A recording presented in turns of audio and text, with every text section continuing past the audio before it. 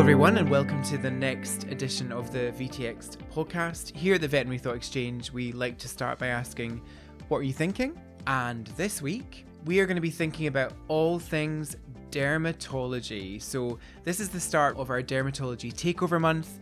And today we are joined by Tori and by Sophie. And we're going to be talking about the best way to work up your itchy patients in practice. So, just to introduce myself, my name is Scott. I am one of the founders of VTX, and I'm a specialist in small animal internal medicine. And we are joined, as always, by my pal and podcast producer, Karen. So we're so lucky and grateful to have Zoetis sponsoring our podcast today and for the rest of this month. We just have to say that we're chatting all things dermatology, and our chat is going to be that combination of clinical and non-clinical chat from the beginning. So it's intended for members of the veterinary profession. And so we just have to say, by continuing to listen, you confirm that describes who you are. So with that being said, let's get into it. Okay, so I'm excited about this for so many different reasons. I think particularly talking about dermatology for this whole month, I think is so outside my comfort zone and Karen's comfort zone. We've never talked about dermatology before, Karen, have we? Don't think so. And so it's such a joy for us to be able to focus on this for these episodes. But I think what I'm more excited about is the fact that I'm joined by two people who actually are related to dermatology, but also I have a huge amount of story with as well. So I wanted to first of all start with Sophie, who I met like a long time ago, pal. Like, this has been a while. Yeah, we go back. Yes. So we have known each other for a long time, mainly kind of seated in actually organising events as vet students together, which crazy. And actually we've kept in touch over the years through, well, just through being vets, but also through your pets and other mad things. So I don't know if you just want to start by telling the listeners a little bit about you and how you've ended up doing what you're doing. Yeah, absolutely. Yeah. So, we go back many years. It's actually lovely, that, we met each other as students and we kind of kept up with one another, throughout our years as well, ongoing. So I think it's lovely to now actually be on a podcast with you. I never thought it would come full circle like this. Yes. Full circle. Yeah, exactly. Yeah. So basically, I graduated back in 2007 from Glasgow, and I've spent my first few years in practice in companion animal practice, being a first opinion veterinary surgeon, in a variety of different roles. I'm really passionate about internal medicine, particularly immunology. Good. Good. Also, all good. Yeah, ticking boxes. I'm ticking all the boxes. This is why I was invited. I love all things science as well. So I realized when I was in practice that I had a real passion for kind of education as well. And it kind of led me to look at my career and decide, do I want to pursue a career, in specialism, or do I actually want to look at other opportunities? So I decided that, industry would be, an avenue I'd like to explore. And so I took on a role with Zoetis, and I've been with Zoetis now for the last 7 and a bit years. So wow. I do as well. I still miss practice. I do miss being in practice, and I do, try and keep my hand in and do the occasional Saturday shift in practice. I think a wee 3 hours Saturday morning. A wee 3 hours here and there. It doesn't do any harm.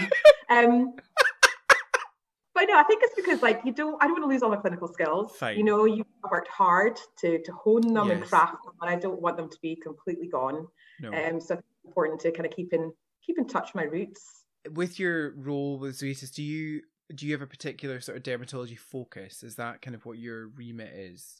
Yes, I mean, I think in Zoetis, we have got quite a diverse portfolio, and for the last 7 and a bit years that I've been with Zoetis, I joined Zoetis when we were launching Oxytinib, Apoquel, and then hot on the heels of Apoquel was Cytopoint. So really, for a good number of years, our focus was spent a lot on dermatology, and so with that we get to meet fantastic specialists such as Tori, Oh, you're doing my job for me. You're doing my job for me. So then I don't even need to be here. So what's happening?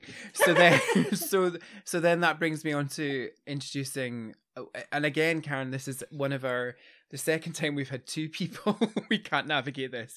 Two people on the podcast. So then to introduce Tori, who actually also we've, I suppose, known each other for quite a long time as well, from that kind of same vintage. I know. And it's funny, isn't it, how I was thinking about this the other day, like, I mean, it's a small world, and actually, you know, obviously we are connected actually in so many different ways, where, you know, Andy of VTX and my husband of my husband fame works with you now, but also Graham and Helen, you know, good friends of you who we are also, you know, there's just so many different ways that people are connected, which is, I think, also nice, you know. So, but having said all of that, you are dermatology extraordinaire. So I don't know if you can maybe just introduce yourself to the listeners a little bit, if that's okay. I don't know if I'd go for the complete extraordinaire, but oh no, I'm doing that. We're doing that. All right, we're going with that. That's fine. I'll go with it. I'll go with it. My name's Tori Robinson. I graduated in 2008 from Edinburgh. I did an intercalated BSc, which I finished in 2005. Went into mixed practice. I never anticipated going down a specialist route at all. You know, I didn't know that. That's interesting. Yeah, no, I did mixed practice for 3 years, and it was proper 50-50 mixed practice. And I just got to a point where I thought, I'm not comfortable not knowing a lot of things about the same species. And it's funny because I never left vet school with that sort of thought process at all in mind. And it's a really big practice, and nobody really liked skin. And I didn't realize that I liked dermatology until I got into practice.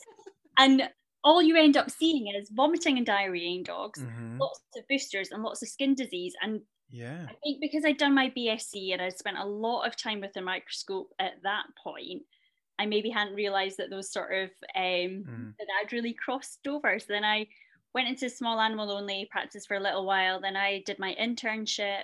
I locumed for a short period of time. I got a role at Edinburgh, which is where Scott and I re-met again, having not been in contact with each other for a few years. And I worked with Tim Nuttall at Edinburgh for a year doing a colleague's maternity. And then I went and spent a year with Sue Patterson at Rutland House, and then I got my residency and finished that 2020 and boarded 2020 as well. God, I mean, just do it all. I mean, just smash it out. Just finish 2020, board 2020. I wish I'd done that in such quick succession. I did not do that in such quick succession. But that's pretty impressive.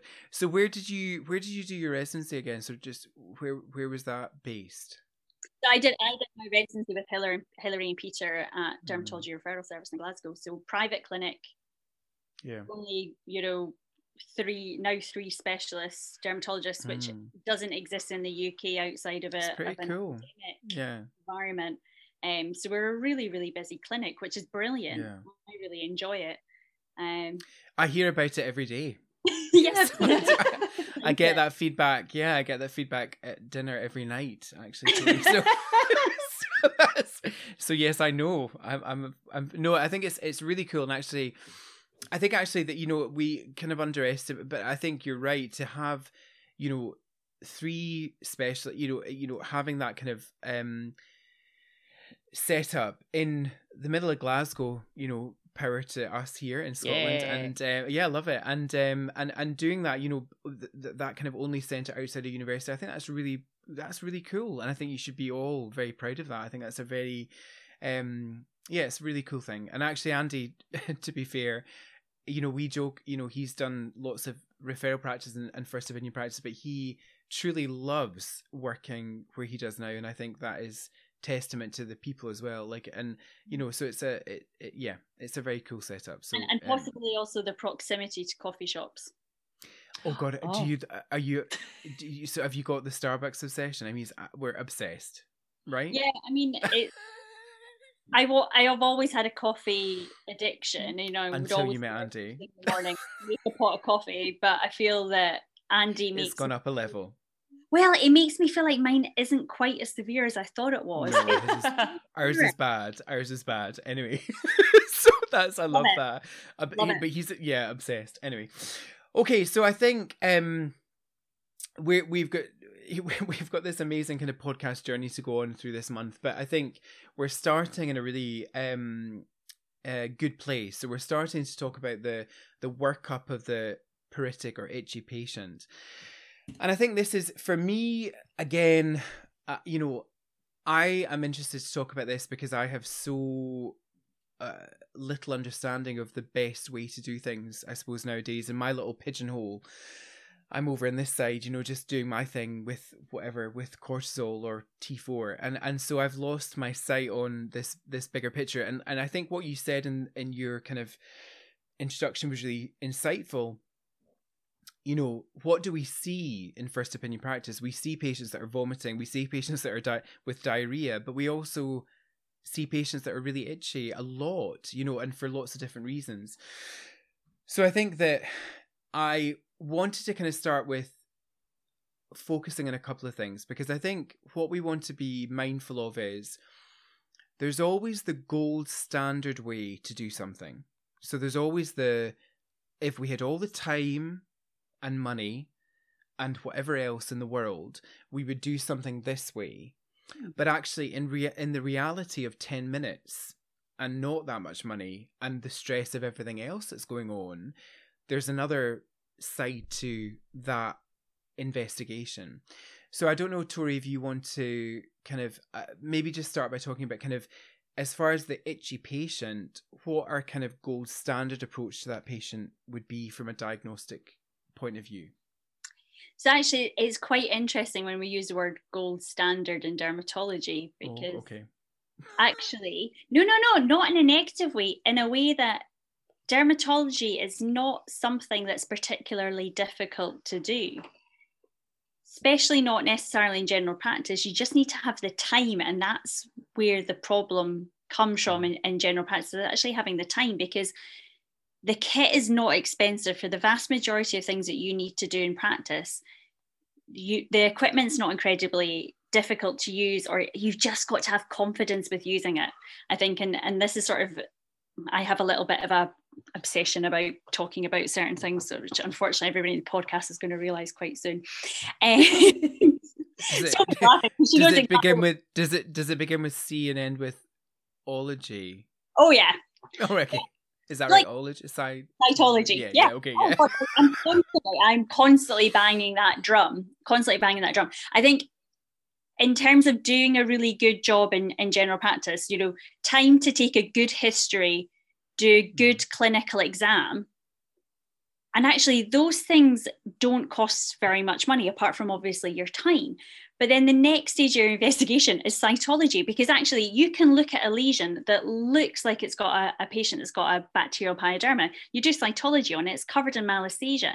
So if you had reached for antibiotics, you wouldn't have had a clinical improvement, because actually you're not treating the right sort of infection that's there. So what you end up getting is you get a patient that comes back as pruritic as it was the last time you saw it.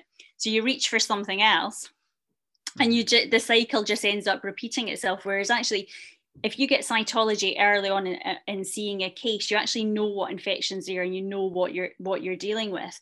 And I think probably the best way to approach a patient in general practice is the pruritic patient with lesions and the pruritic patient without lesions.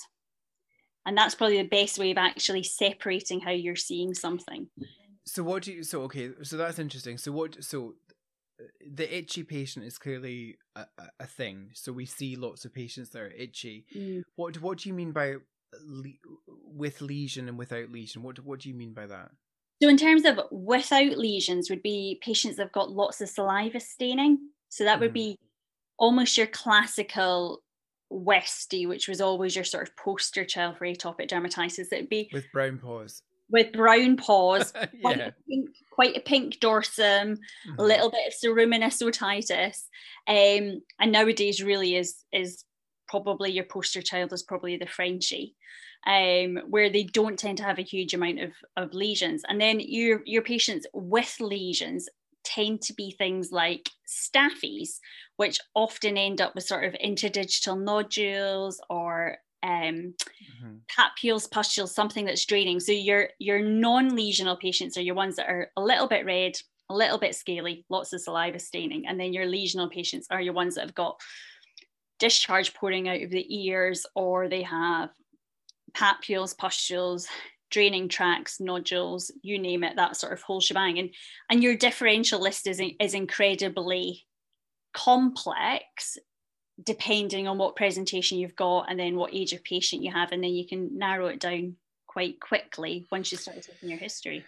So I think this is something that I say, like, we talk about a lot, you know, nothing really substitutes a good history and physical exam.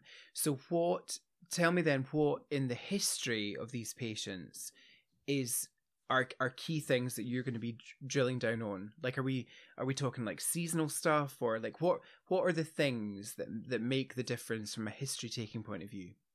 So I think regardless of whether or not they've got lesions, I think knowing your signalement is really important. Where did it start? What did it look like when it started, and where has it started to go to? So if you started off with something like, I don't know, like a little bit of erythema of the pinna, and all of a sudden you've got a closed down ear that's got a huge amount of black discharge, and that happened, and it's one ear and it started on a Sunday and it's now the Friday, your differential list is going to be a lot different for a patient that has that presentation versus a patient that has had erythematous peritic ears for years and years and years and is just not responding appropriately to treatment. So I think for me, those sort of things are really important to get in a history. Is how has it started? What did it look like? How is it progressing? What does it look like now? If you're not the first vet to see it, the next question is, how did it get on with the last set of treatment? Yeah. It's having that time. And I was in general practice for probably in total 5.5, 6 years. You know exactly what it's like. You know, my first job was open consult. So you opened the door and you shut the door at 7:00 at night, and you kept seeing people until they were all just you opened the door, saw the waiting room, and just shut the door and went away because you were like, I can't. Yeah, I mean, I'm not going to lie. I'm not dealing with this. So I remember one of our VTX members, Sarah, who I saw practice with when I was a vet student, full circle, and literally I remember she was like, so we're just going to open the door, and I was like, what? And literally just this room full of people, and you just take the first one in. I was like, we can't be working like this anymore. Anyway, so Sophie, what I suppose the question then is, we're talking about the kind of, sorry, I hate to say gold standard. I want to find a substitute, but we're talking about gold standard, but it's a bit obnoxious. So we're talking about the best scenario, you know, good history, whatever else. So why then, Sophie, in reality, why is this falling by the wayside, and what's happening in reality with these consultations? Yeah, I mean, I can give you some of my thoughts on this, you know, as experiences. From my own experiences here. So I definitely do think that there are some major challenges with time pressure, for sure. You know, like we said, 10 minutes, 15 minutes to take the history, you know, and, you know, acknowledge the signalment alongside that, but then also carry out our physical examination, take our samples, and then take a look at those, then determine what's actually going on, and then figure out what we're going to prescribe to manage it. And then all alongside that is also managing that client's expectation as well, which is, you know, quite a tall order in that sort of 10 minutes that you have. But I think there's also other things to kind of acknowledge with it as well. I think certainly there's a third party in this conversation. We have the pet. Who's that? Who? What? Pet owner. Oh yeah, them. Okay, yes. Yeah. Karen's like, what? The third party, like, you know, let's just ignore the owner and focus on the pet. No, well, but it's funny actually because, well, no, you make a really good point, and I think obviously our focus is always the animal, but actually having Karen on the podcast is funny because she is not a vet or a vet nurse or a veterinary professional, and is actually a pet owner, and I've treated her pets before, so I feel that I feel that pressure, Karen. But it's so true though. I think you're right. Like I think, and actually when it comes down to treating any condition, so we talk about, you know, the pet, which is obviously our number one, and us and the way that we are dealing with it, but actually managing owner expectations is a massive part of this. Yeah, I think we're all pet owners here, and if we think about how compliant we are as individuals with our own pets, I think you can then really start to see the challenge that we face as professionals in practice. And absolutely, like you said, Scott, you know, this is not exclusive to dermatology. No. You know, this is across the board in every discipline. Mm-hmm. So I think recognizing that, you know, we have a third party, the pet owner, that essentially has to, you know, carry out whatever treatment that we've prescribed and be compliant with it, so that we're giving the treatment the best possible chance of working. So I think there's that. I think for me personally, I think vets generally know when it comes to the workup what they should be doing, you know, like the approach that we should be taking with these pets apparatus. I think the kind of realities of how we do it can be really challenging, you know, so like with all the sorts of the things I mentioned previously. And so for me, I thought, you know, with you know, taking the approach of working up a pretty patient, you know, so we want to look at parasites and rule out parasites. So we'll maybe take some tape preps. We might do a skin scrape. And I think all vets are familiar with that. We might then prescribe a treatment feels appropriate or trial therapy, because there's lots to choose from. When we get to cytology, we might maybe take a few samples. There may be some of us that are maybe not as confident with looking at the samples. You know, there might be some of us that maybe don't do it routinely, so we kind of lose our skills with that. So I think cytology can be quite challenging. Again, fitting that into a 10-minute consultation. We've talked about the history and physical exam, Tori. When does cytology come into the mix? So you've taken a good history, you've done a really good physical exam, you know, you've looked at the distribution of lesion, non-lesion, itchy, red bits, whatever. I'm simplifying. This is from an internal medicine point. I'm sorry. God, Andy's going to kill me. I'm sorry. I'm trying my best. Red bits. Red bits. Covering the stuff we're trying to fix. That's all you're saying. Sorry, but you've done all of that really good stuff, which we all should be doing, regardless of specialism, you know, from the beginning. When does cytology come into the decision making or the process? Yeah, as soon as I've looked at the patient, that's the next thing I do. You know, Andy will sort of say that I sit there, you know, I'm examining, you know, having a chat with the dog as well, because I always tell them what I'm doing to them as I'm doing it. They don't understand, I'm telling you. So it's just like, I'm just having a little... They hate you. Okay, yeah. Sorry. Carry on. Anyway.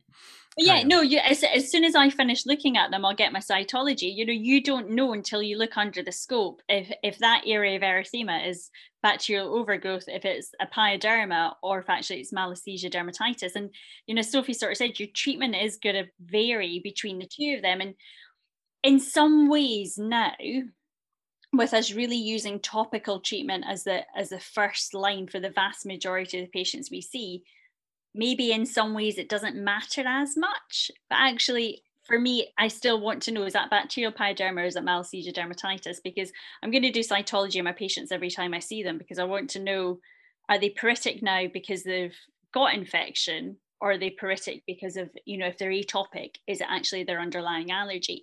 And you just don't know otherwise without doing cytology. Just to be clear, so if they're atopic and you do cytology, and just to be also to clarify, when you say cytology, you're talking about kind of like a sellotape type preparation, or is that really? Yeah, just a tape prep. So 5-6 presses, erythematous area. You know, if it's on the digit, sellotape's great because it's really malleable, so it doesn't. You know, there's a lot to be sort of said about impression smears of sort of wet or exudative areas. Great. But in most other places, getting sellotape prep is more than what you need. So literally sellotape onto a slide and then looking at that. So if you were to look at a sellotape prep from an atopic patient, what would you see?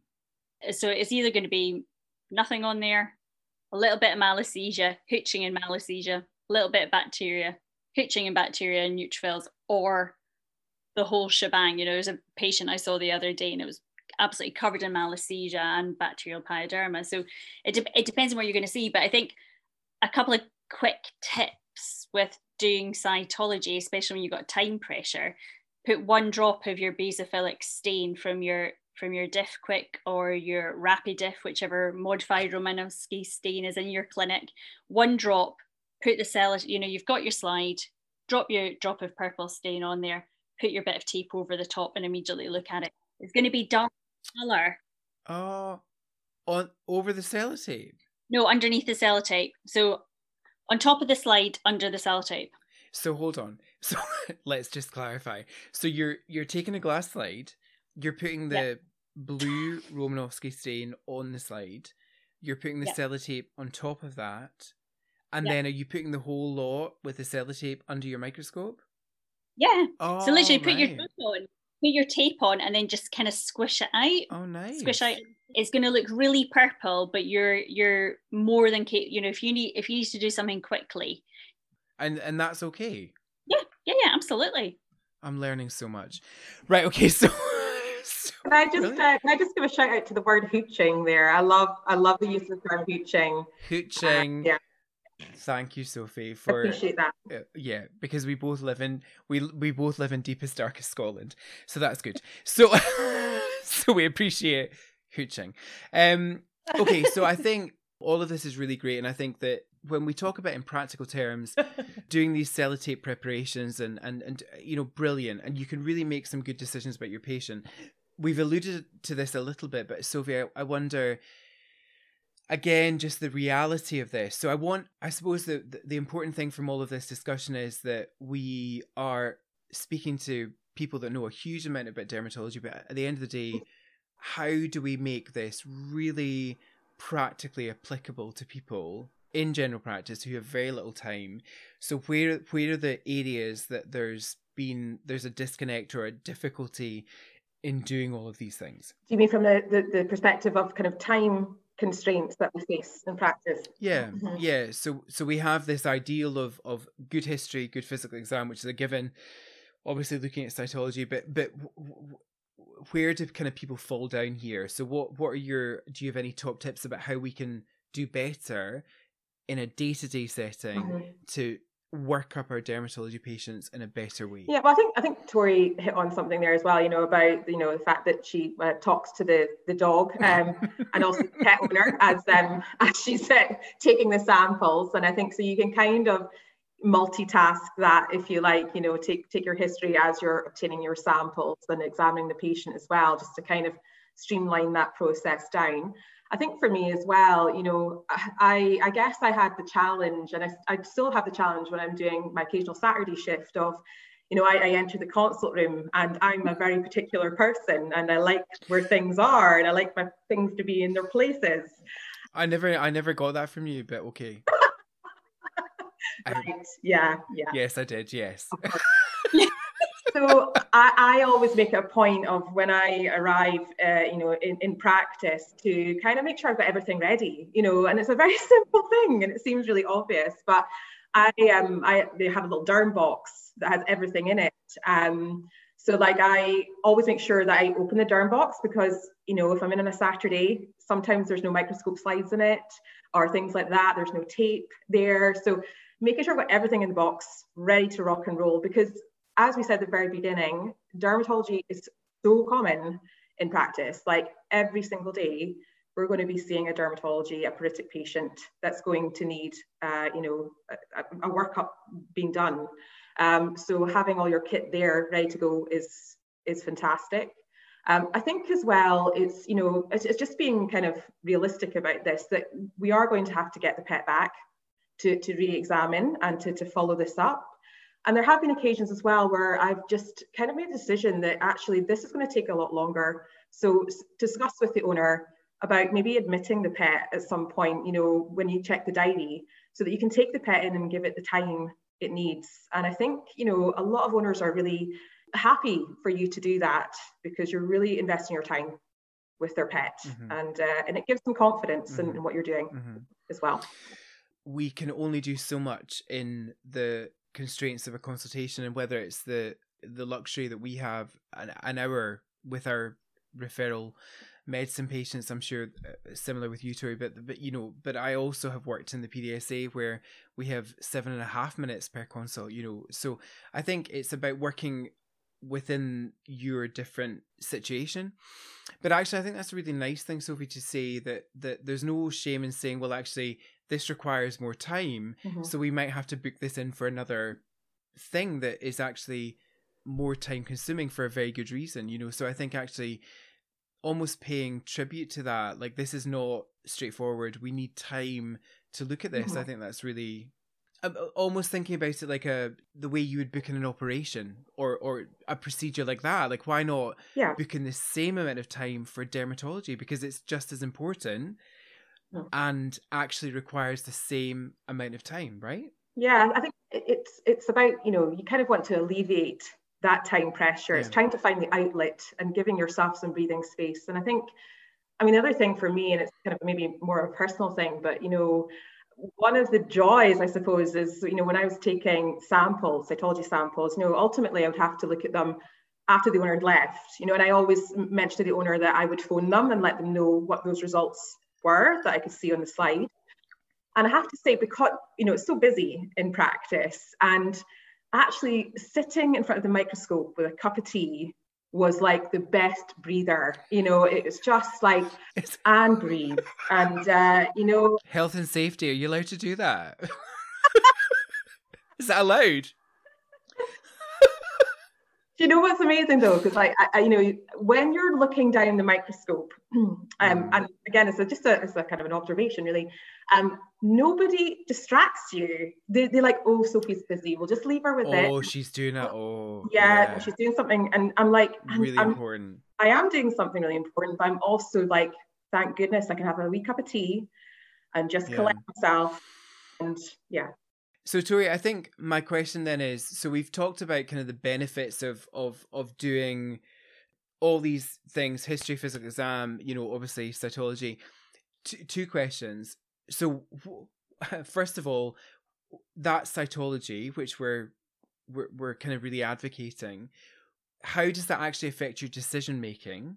So yeah, I guess it's kind of why you're doing this. If, you know, when we sort of said originally, you know, if you're going to use a topical, first instance, doesn't matter if you've got a pyoderma or you've got a malassezia dermatitis, and it affects your decision making, because obviously if you see it back 3 weeks later and you repeat your cytology and actually what you're seeing is completely different, you might go down a different route with the patient, if that makes sense. So say that you saw that it had a bacterial pyoderma and you sent it home with topical treatment, but then it comes back and it's got a malassezia dermatitis, or you originally saw it and it had a malassezia dermatitis and it's a really aggressive dog, you're not going to send that home with topical therapy. So if you see a patient that's got malassezia dermatitis and you send it home with systemic antimicrobials, well, actually it's not going to do anything, because you've given an antibiotic, and actually you'd be much better off giving an oral antifungal.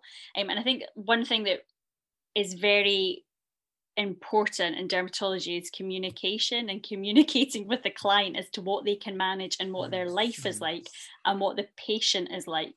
Because if you see a dog in the practice that's really terrified of everything you're doing with it, is it just because it's like that at the vets and it's actually totally fine at home, or is an abject horror at home? And I think it's really important you find that out, and that's part of why cytology is going to affect your decision making.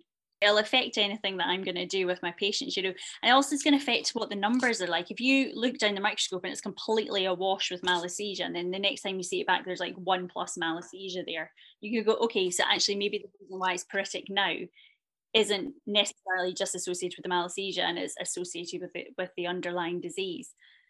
I think the other thing I was going to add about the whole chat about cytology is confidence. You know, this is definitely something that is practice. And I had a conversation not that long ago with another dermatologist, and his daughter came in and we're having a wee chat. This is when you can go into people's houses, actually. So this might have been like October people's time. Houses? What are you talking about? What? I know, honestly. Homes? It's a crazy, crazy concept. And his daughter sort of said, oh God, I've got a piano lesson. I really don't like my piano lessons. This was complete news to him, because as far as he was aware, she was loving her piano lessons. And she went, no, I just want to be able to play really well. And the two of us just looked at each other and just started peeing ourselves laughing, because it's so true. So You've funny. got to put that practice in to be able to actually do the job well and to be able to do it quickly. And when I first started in practice, I used to take the cytology samples, I used to look at them, write down what I thought it was, send the samples off to the lab, and then compare the report that came back. And that's how I learned to do cytology. That, the BSAV Derm manual, there's a cytology book. I was then really lucky that I worked with two nurses that loved derm. And you could really, there'd be like two of you consulting and one of you passing out slides, and they would nip upstairs, look at it while you're finishing off looking at the patient, and then run back down the stairs and sort of, there's loads of cocky, or there's some cocky and there's some rods. And that, especially with ear cytology, if you've got lots of rods on your ear cytology, it's massively going to change what topical product you're going to take off the shelf. Sophie, then, what would you say? So we've kind of talked about this kind of gold standard approach. Then time, cytology, history, clinical exam. What is the impact of not working up skin cases properly? What's the other side of that? If we don't do that right, what are the implications of that?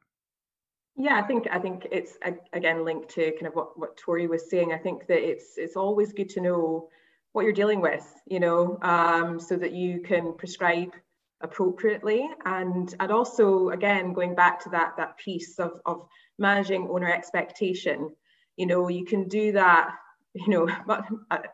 better, I guess, when you know what you're dealing with, and be able to kind of give a sort of a prognosis of sorts, if you like, as to what you would expect to see should you prescribe X or Y treatment. I think that, ultimately, from my line of work in my current career, it's important to make sure that we're prescribing appropriately, and giving treatments the best possible chance to work. Because often if we prescribe something like Tori said, if we prescribe an antibiotic when it's actually, Malassezia infection, ultimately that's not going to work. And you're going to have a pet that still comes back to you with perhaps even worse than it was before, because it's progressing. But also, there's the cost element as well, that you're prescribing a treatment that the owner's paying for, and ultimately it's not going to do the job. So it's about, getting the best out of the treatment, and treating the patient appropriately to get the outcome you're looking for, as well as client satisfaction. So there's a lot bundled in there, but a lot's riding on it, I suppose. No, a lot's riding on it. But one of the things I always come back to, and this is the same for me, Tori, with my work, is that, for instance, we have a lot of patients with chronic gastrointestinal disease that will be very food responsive. So if you prescribe chronic IBD, in inverted commas, with an appropriate diet, they will, over 50% of them will probably get better with diet alone. And there are some of your patients, correct me if I'm wrong, where actually the prescription of a diet will solve the problem. But I always find that's quite a hard sell. Like, I think it's difficult to say to clients, if you put your dog on this diet for 6 weeks, all your problems will go away. And they'll be like, I can't be bothered with that. Do you know what I mean? Like, I that's a massive barrier. No, it's true, Karen. It's true. No, I believe it. Really No, I believe it. But if you come to a specialist of dermatology or internal medicine, whatever, and the conclusion is, just feed it this. And they're like, what? Like, did I pay all that money for that? My dog's not going to like that. I know. My dog's not going to like. But it's true, though. So I, do you find that as well, though? Like, when you're making that recommendation, that there's a barrier to that? From my point of view, with patients that have got atopic dermatitis, as I always say, look, multiple things can look like atopic dermatitis, but if the age is right, the signalment is right, we're going to rule out infections, we're going to rule out parasites, and we're going to rule out food, because ultimately this is a diagnosis of exclusion. Mm-hmm. We've not got an infection, we've not got parasites, you've got a dog that's itchy all year round. The allergy you want is a food allergy, because actually food allergy is the one thing that we can cure as dermatologists in terms of atopic dermatitis. So everything else is about management, because you have got, this is a disease where 50% of the reason you have it is associated with your genetics. We can't fix that whole component. You know, that's not something we can fix, and it's going to be a management disease. And so actually I find that the food bit isn't always a hard sell by the time they come to see me. But what the problem has been is often the amount of investigation that's been done for me to say, I can't tell you what your dog's allergic to, because actually you just need to feed this diet. Because at the moment, as you know, we do not have a reliable in vitro food test. If we did, dermatologists would be singing it from the hilltops, from the glens, from wherever you want it to be. But we don't have that. Glens. Glens. Well, I thought, do you know what? I'm going to put that in. There's 4 of us Scottish on this. We're going to go with it. But honestly, I think especially with our patients, maybe 10 to 15% of them that we see are purely food allergic. And then up to another 25-30% are going to have food as part of their skin disease. So you can improve the clinical signs by a margin or by a significant proportion just using diet, but they might also then still have a seasonal flare, or you still might need to manage the underlying environmental allergy. But it is hard when you sort of say, so you've got to feed this food and water, and then the next thing is, all right, so can they still get their dental chew? Can they still get this? Can they still get that? And I'm just like, they can get this food and water, nothing else passes the lips. You know, no parent worming, nothing like that. So then to come on to our kind of our closing thoughts, what would you say your Sophie, your top tips were regarding the kind of, you know, we're talking on this occasion about the pruritic patient. What are your top tips about the pruritic patient? Yeah, I think I've already sort of touched upon some of the top tips about, you know, having my pedantic nature of having things organised and ready in the consult room. Get the box sorted. Get your box sorted. I think the other thing, you know, as you were talking there, Scott, was for me as well that, you know, in practice, we're a team, you know, we work as a team. And I think, you know, Tori touched upon this before as well, that, you know, one of her experiences was that, you know, she had a fantastic, you know, nursing team that supported her. And I also share a similar experience where, you know, in one practice I worked in, I had a fantastic lab nurse. It was a luxury, but she was excellent. You know, you would take your sample, hand it to her, she would, you know, stain it up, have a quick look and sort of tell you what she found. And that for me was amazing. So even if it's the case of, you know, if one of your colleagues and nurse stains a sample for you, so it's ready for you to look at, amazing. It's fantastic. So I think working as a team with this, with your derm cases, is also a really important part. I think that's a really important sentiment regardless. Like, I just think, yeah, I mean, that's what we should be doing anyway. We've got such a highly skilled team, especially with our nurses, and it's crazy we don't utilize them to their full potential. 100%. Yeah, it's true. So Tori, what would your top tips be, do you think? Other than a time machine, which gives you a little bit more, and I would say one of the best things you can do is put your microscope in a place that you're going to use it. I love that. Dust it off, take it out of the cupboard. Like, but it's true. But when I used to say, like, I used to lecture about blood pressure or multiparameter. I said the first step is to find it. Where is it? Yeah. Where is that Doppler blood pressure monitor? Because you don't use it because you don't know where it is. It's in a dusty cupboard because you don't use it because you don't use it. You don't use it because it's in a cupboard because you don't use it. Like, that's the problem. It's true. I think just to add one other thing, just because I was, you know, the passion from Tori, it's, you know, exuding. Yeah. I think also for me personally, it's just have a go at taking cytology. You know, just take the samples and have a go. Look at it down the microscope. And I had to practice, you know, and I still have to practice. And I think for me, you know, I take the samples, I take a whole raft of different samples as well, just to, you know, cover all my bases, hedge my bets, and just, you know, just have a go and start somewhere. and keep going. I never thought leaving vet school I'd be doing this now. If somebody's spoken to my 20-something-year-old self saying, "Oh, you'll be a dermatology specialist when you're in your 30s," I'd have been like, "Yeah, no." Here you are. And actually, that brings me on to another point that I was going to... So initially, ladies, this was meant to be just a sort of clinical segment as part of a bigger podcast, but it's turned into a much longer, better, amazing podcast, which we will almost certainly just put out as a huge thing. I feel like I have to pay tribute to the fact that we've had a great conversation, and I have to ask you some of the questions that we ask all of our podcast guests. So I hope this is off the cuff, and I hope you're okay with this. But it's really important. I think it's really important that we do ask this. So let's start with Sophie. So I want to ask you, Sophie, if you were talking to the listeners that are younger professionals within our profession who are listening, what one piece of advice would you give to them who are listening?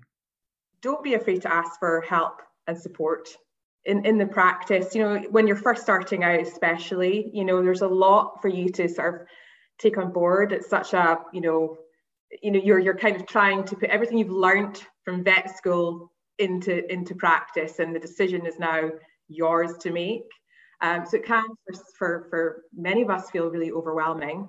And it's really good to kind of just, reach out and don't be afraid to ask for some help and for support. And I think it goes two ways as well, is to recognise when others might need you to ask them how they're doing, and if you do see that in others. So I think, yeah, it's like I keep coming back to the fact that you are a team.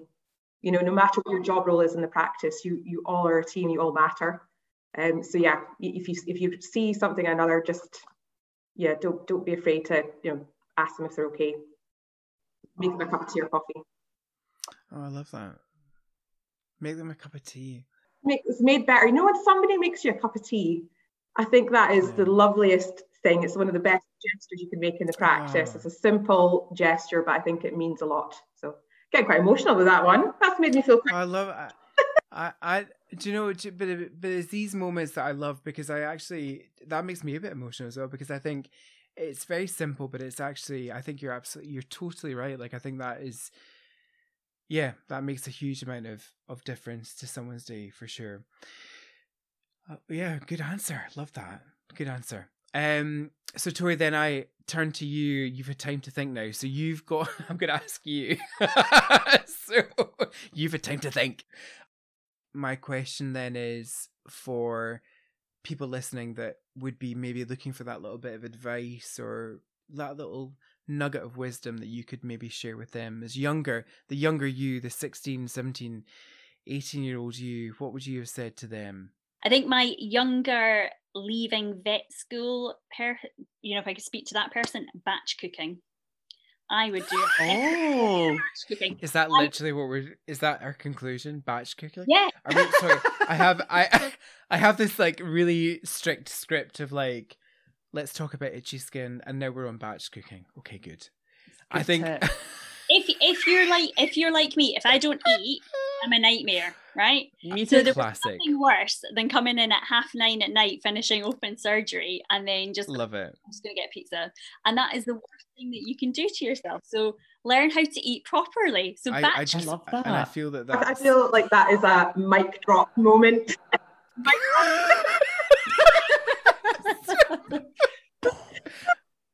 It's the end. Yeah. So just to say a massive thank you to Sophie and to Tori for chatting today. What a joy it has been. We would like to thank you all for listening as always. We're so grateful for your support. Please do head over to our website for more information about VTX, which is www.vtx-cpd.com.